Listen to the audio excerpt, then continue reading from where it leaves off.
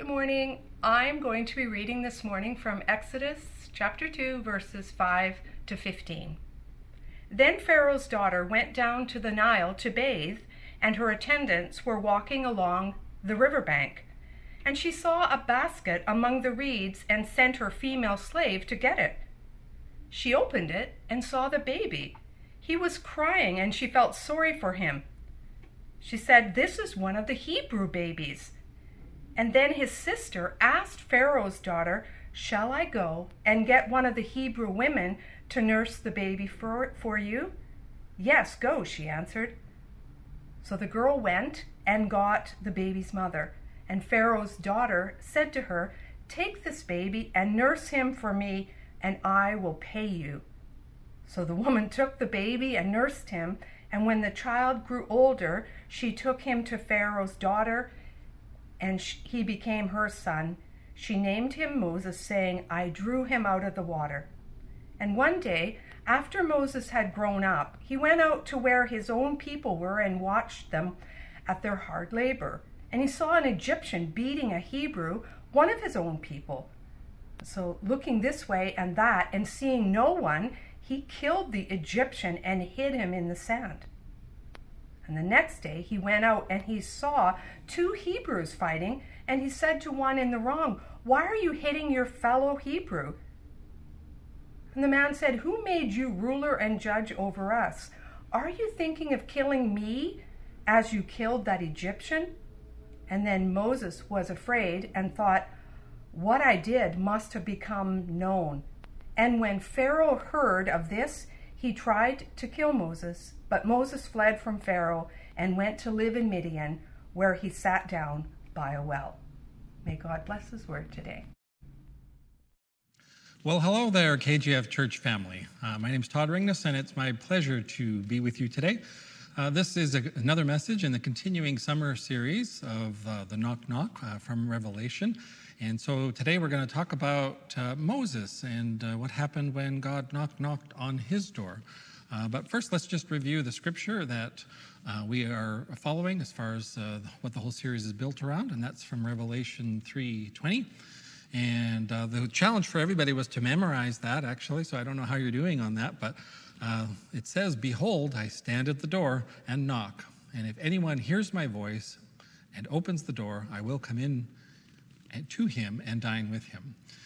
And so the concept of that verse, to give it a little bit of context, which is something I was doing in preparing for the message today, is recognizing that was specifically written by John, and it was written to the 7 early churches, including the church of Laodicea.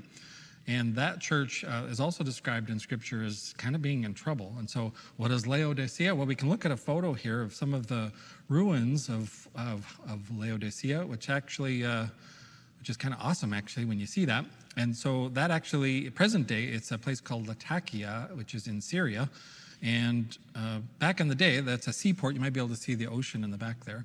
And so back in the day, this church had gotten to the point where they were being accused of being lukewarm.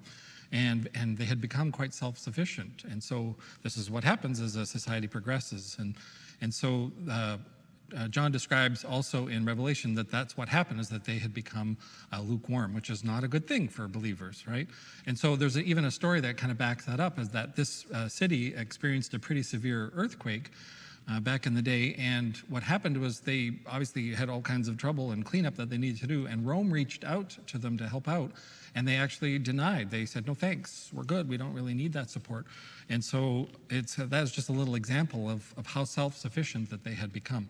And so that for us today, that would be like with all the wildfires that are happening here, that would be like, somebody saying, "Hey, we're going to come and help put out fires," and us saying, "Oh, no, we don't need your help," which would be ridiculous, right? So in this setting, the context of that story of the knock knock and Jesus saying, "Hey, I'm at the door," this is who he's talking to, are other believers. And so what we're going to look at today is specifically what happens when God calls Moses. And so that is the focus of our message here today. And God did knock on Moses' door, and that's what's really very interesting, and that's what we're going to look at, is to see how he ended up saying no, and was a bit of a reluctant leader at that time. So the preamble verse that we went through there gave you the origin story for Moses, and so that kind of sets the stage. So essentially, if you don't know, Moses was raised Egyptian, and he was in the Pharaoh's palace, and so that's how the story continues. And then around age 40, he wanted to reconnect with his Hebrew people, and so the story goes is that he witnessed some harassment of a fellow Hebrew by one of the Egyptians, and then was so angry by that situation that he murdered an Egyptian, and that is not a good thing. So he was in trouble, he had fear, and perhaps the Pharaoh would be out to get him, and so then he fled to Midian. And while he was there, he ended up marrying, and he had 2 boys, and he became a shepherd. So that's kind of the super condensed version of Moses' story. Now, he's in Midian. He goes with his flock as a shepherd, and he heads out to Mount Horeb. And while he's there, he encounters the burning bush. So this bush that's on fire, but it's not being consumed, and that's quite something that gets his attention. So you got a picture now that it's 40 years later. So this is a long time later, and this experience is happening. So he's about 80 when this is taking place. And what happens is God calls to him from the burning bush, and he's saying, hey, look, I need you to help because we need someone to deliver Israel from the Egyptians, and so you're the guy.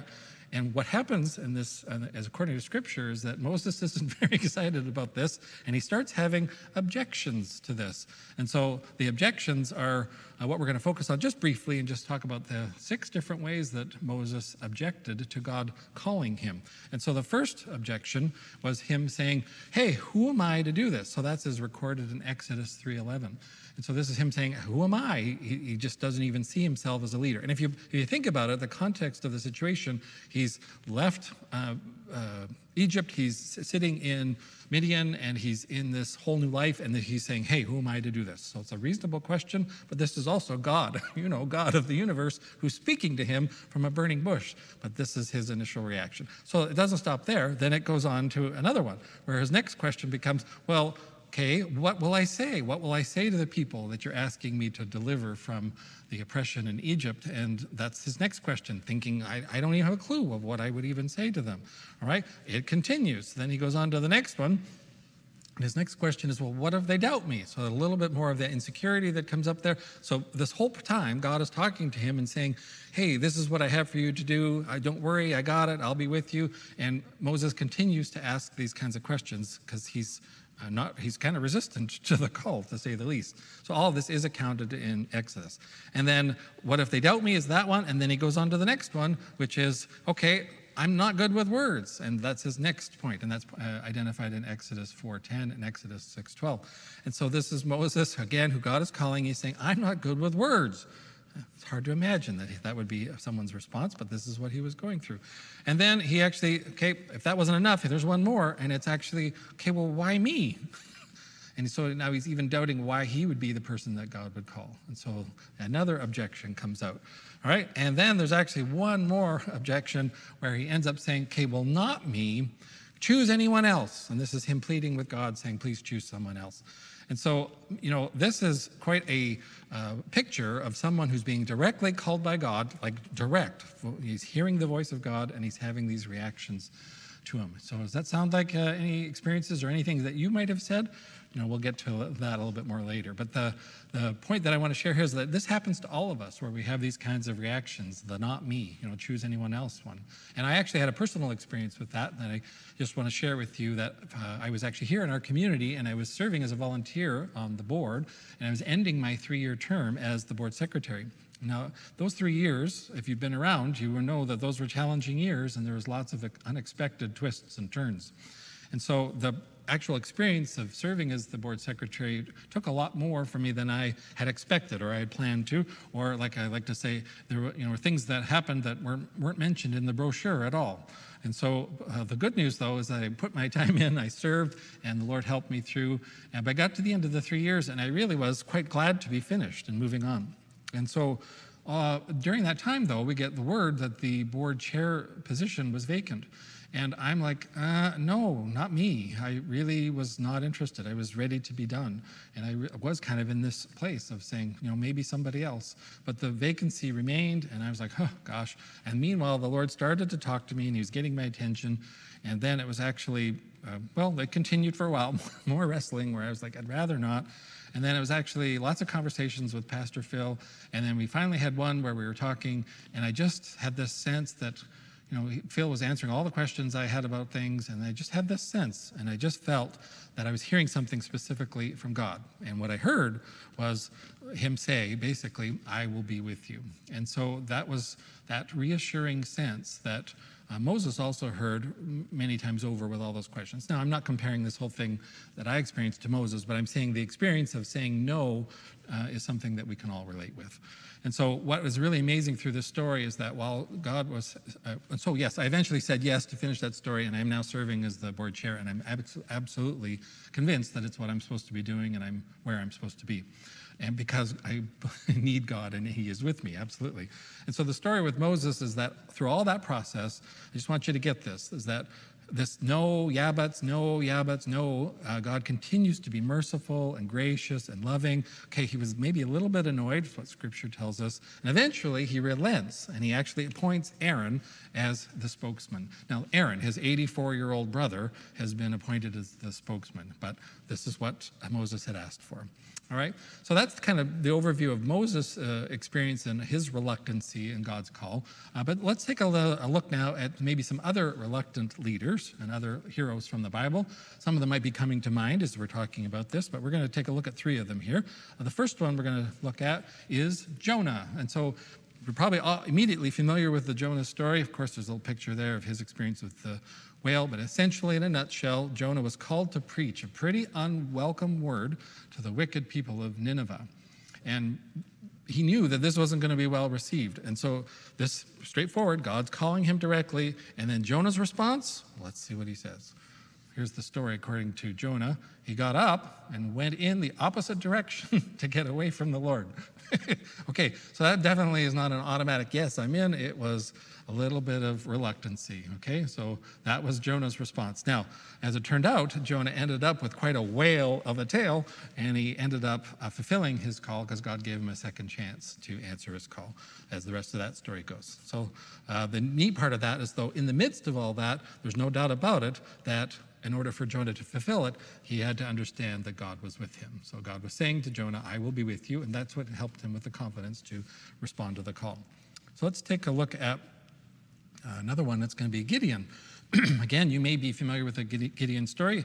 Israel had spent many harsh years under the oppression of the Midianites, and then Gideon himself was called by God to deliver Israel.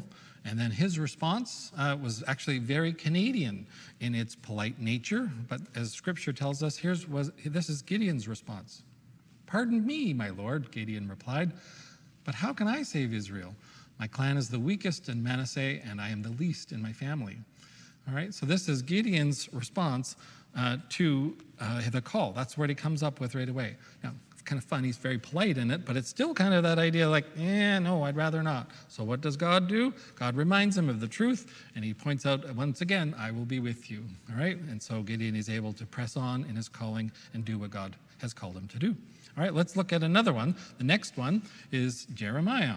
All right, so Jeremiah, what's really interesting to note here is that he was a teenager when God called him to serve as a rebuking prophet over the nations. All right, so now imagine that. As a teenager, he was called, and okay, so there you are. So put yourself in that place. So it might be a little tricky to deal with that, right? And he was going to be a rebuking prophet. Okay, again, that's more of that not a very welcome message, all right? And so what ends up happening is he ends up responding to that, and he says the same thing, mainly because God says, yes, I am with you, and so he's able to carry out that call. But it's important to note that if you're a young person, that God could call you to do something pretty awesome. All right, so let's take did I finish there? Let's finish with the Jeremiah quote. He says, his response when he was called was, "Oh, sovereign Lord, I said, I can't speak for you. I'm too young." So that's what he actually says to God, is that he's too young. And so God, as I said, deals with that, reminds him that he is here with him, and they're able to overcome that, and he goes on and fulfills his calling.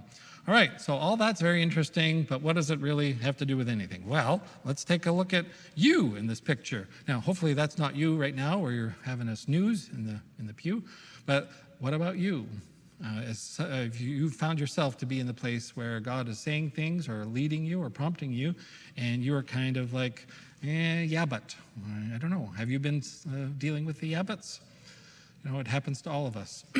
Or maybe you can think of other people who were reluctant, or maybe people that you know that have been giving God the yeah buts or the no buts. But the whole idea here is that eventually, if we can get to the place where we enjoy our relationship with God and we can encounter His mercy and grace, it's going to change things. And so the key here is a loving relationship between us and our eternal Creator, our Abba Father. And so a really good example of someone who was called and didn't have one of those yeah buts right away is the story of Isaiah. Okay, so he was a Hebrew prophet around 700 to 800 BC. And he shared a vision that he had received from God, probably in the temple. And when he received that vision and he shared it, he actually is accounted in the book of Isaiah. He then ended up having this experience with God where God speaks to him. He said, "Then I heard the Lord asking, whom should I send as a messenger to this people? Who will go for us?" And so this is God calling Isaiah directly in this situation. And instead of the yeah buts, we have a different reaction. He ends up saying, this is his response, is he says, here I am, send me, which is a pretty awesome response. And so that's a great example for us to follow and to try to be more like Isaiah in these situations where God calls us. But usually we end up a little bit more towards the Moses responses and the other major prophets and others in the Bible who end up with the no's and the yeah buts. All right, so now the challenge here now is to look at our own lives and see, can we see the places where we had said or we have said no to God? All right, so the challenge that I have for you is to see the no. All right, now the process of that is something that's super important, because anytime we say no to God, it actually can really cause us to stumble or can actually stop us from moving forward in what God has for us. And one of the places that I saw this on a pretty regular basis is I had a really great opportunity to work with an addiction recovery center, a residential program for men. And I worked there for about 4 years. And there was an awesome opportunity there to reflect God's love on a daily basis and to see God at work on a regular basis. So it really was an amazing experience. And quite often when I would have a deep conversation with any of the men there in the program, and there would be like this disconnect with where they're at with God, there would be an opportunity for them to ask the question. And I did this on a regular basis. It would be like, when did you last say no to God? And nearly always, asking that question, there was an opportunity for that man to think about his life and reflect back on a very significant time where God may have said, this is what I need you to do, and the answer was no. And so quite often what will happen is from that point forward, a person's relationship with God will be affected because there's a defiance, a rebellion. It's even a sin of disobedience, right? And so the challenge that I would give to these guys was, hey, go back to that point and consider trying to make a change to that. And so that is what my challenge is for you, is that how do we go from that place where we can identify a no to go to the next challenge, which is to see the no and then to ask God to help us search our hearts so that we can say yes to the no. Or like a little play there, how can I say sí, which is Spanish for yes, to the no? And so speaking of Spanish, there's a really fun story that I wanted to share with you. It's actually a little letter that my wife, Gay, wrote, and it was based on our experience that we had with an orphanage when we were down in Mexico. We spent about 6 years total there, and we worked with an orphanage for a big chunk of that. And it was a really amazing experience, and it was an awesome thing. So I got my wife, Gay, to write a letter to talk about one of the experiences there. And so let me just read that to you. So she writes, "So many kids in the orphanage really connected with Todd because he was always at their level, as in down on the tiled floor playing with them. He always tried to be very affirming with them. Our Spanish was limited, and most often these children would talk to us like we understood every word that they said. Well, we didn't. But Todd decided that even when he didn't understand their words, he would always answer most anything with sí, which of course is yes in Spanish. And usually Todd's sí would be followed by great laughter and huge smiles all around. His heart was absolutely for these little ones, and he wanted to be a positive influence on all of them who were in such a sad situation. Well, during one visit and after a round of apparently hilarious questions and Todd's usual "see" response, one boy jumped up and ran off to his room. Well, we were puzzled and tried to ask the others what happened. Apparently, Todd had just answered "sí" to the boy's question, which in Spanish was "Pueden llevarme a casa con ustedes?" The question should be "Pueden llevarme a casa con ustedes?" And so in English, what does that mean? Can you guys take me home with you? So that was the question, and understandably, he was ready to go. So perhaps there are times when a no may be the appropriate answer, or at least until our Spanish skills improved. And so that "sí" is why I put that in there. How do you get from where you were with the no to say "sí," the no, as in say yes to the no? And so another really great example of someone who gets there really quickly is our Savior, and of course, that's Jesus. He was, as you know, the Son of God as a man on earth, and he experienced all emotions and temptations. And the time came for him to become the living sacrifice and wash away all the sins of the world. It really was the greatest act of love that the world has ever known. And here it is in this situation. He's in the garden. He's preparing to go to the cross, and this is all about to happen. And as this is about to take place, the scriptures record this quote from him, recorded in the book of Luke. He says, "Father, if you are willing, please take this cup of suffering away from me." Now, this is Jesus himself, the Son of God, responding to the call in this situation and saying, "I'd really rather not." Very human of him, quite something. But there's an interesting difference here, because immediately after he says that, he follows it up with a pretty important phrase. "Nevertheless, not my will, but yours be done." Pretty awesome, all right? So isn't that the goal for all of us, is to have that kind of a follow-up, so that we would have the no or the yeah buts, but we'd follow it up with, you know what, nevertheless, not my will, but yours be done. I know that's my heart. I'm pretty sure that'd be your heart too. So can we follow in that example? Yes, we can, because the truth is, whatever it is that God's calling us to, he assures us that he's going to be with us. That's the truth. We know that the Bible's filled with references of him reminding us that he's with us. And so there's proof there that he is with us. Another name for Jesus is Emmanuel, which is God with us. Right? And there's all through Scripture, there's dozens and dozens of references and reminders that God is with us. And then we had Jesus himself before he ascended. He actually said, as written in Matthew 28, he said, "And lo, I am with you even to the end of the age." He's always with you, even to the end of the age. And that's Jesus saying that to us. All right? So if that's the truth, if he's always with us, then how is it that we still get caught up in saying no? Well, that's because we're still human and we're still fleshly. And so the challenge is to get past that. So how do we do that? How can I say sí to the no? All right? So that's the question. So can I say sí to the no? So the challenge then, to be able to get to the yes, is to know what the no is, right? But I have a couple other fun little puns, because I like puns, and so there's another way to say this. So can I say sí to the no, which is yes to the no, right? But the next one is, once I've said sí, can I see the no? And I put the C as in an S-E-A. See the no, and that's a reference to Moses, of course, in the Red Sea, right? And so the kids, I think you're coloring Moses of the Red Sea, and so can we get to the point where we see the no, as in the Red Sea, the no? Are you with me? Are you tracking? Same idea, say yes to the no. All right, and so then that's the challenge, and so how can I say yes to the no? So the first thing is to start with is, what no do I see, which is asking God and reflecting on this and saying, where are the places that I said no?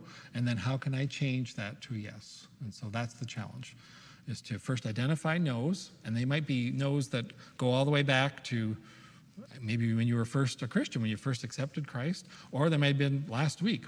And keep in mind, these could be little no's and big no's, but generally it's the bigger ones that really cause us to stumble in our relationship with him. And so the bottom line here is that we need to get to that place where we are willing to ask God and invite him into that process of helping us be able to say yes when he is calling us to do something. And so that's my prayer for you. And so that is the question for today, is what is it that I've said no to? And then what do I need to do to be able to say yes? And so let's just take a moment now and pray. Father in heaven, Lord, I just thank you for this opportunity, Lord, to gather together and to read from your word and see these examples of these great men from the Bible, Lord, that struggled, Lord. And it's a good reminder for us to see that truth, that struggle is normal, even for the great ones. And so, Father, I just pray that as we reflect on that and we think over our lives and our journey, whether that's all the way back or more recently, Lord, I pray that through the power of your Holy Spirit, that you would reveal these places where we've said no. And that, you would do that, Lord, in a loving way. There would be no condemnation. The Bible tells us that, Lord. We thank you for that. And that there would be just, the clarity provided where we would understand where we said no to you, Lord. And Father, I pray that we would choose to ask you for forgiveness, and that there would be that repentance, and that we would choose to be forgiven of our disobedience in those situations, Father, and that your forgiveness would just wash over us, like refreshing rain, Father. I thank you for that truth. And Lord, as we move forward, I just pray that there would be that reminder of the truth, the reality that you are with us. And so if you've called us and you are with us, then how can we possibly say no? So, Father, I just pray for that boldness, that courage, and that insight, Father, for each person listening right now, Lord, that there would be that revelation of truth directly from your Spirit to theirs. So we thank you, Lord, for what you're doing, what you will do. We thank you for your love that never changes. It's always perfect, without conditions. We love you, Lord, and in Jesus' name we pray. Amen. Thanks for joining us. I pray this word has been a blessing for you, and we'll see you next time. God bless.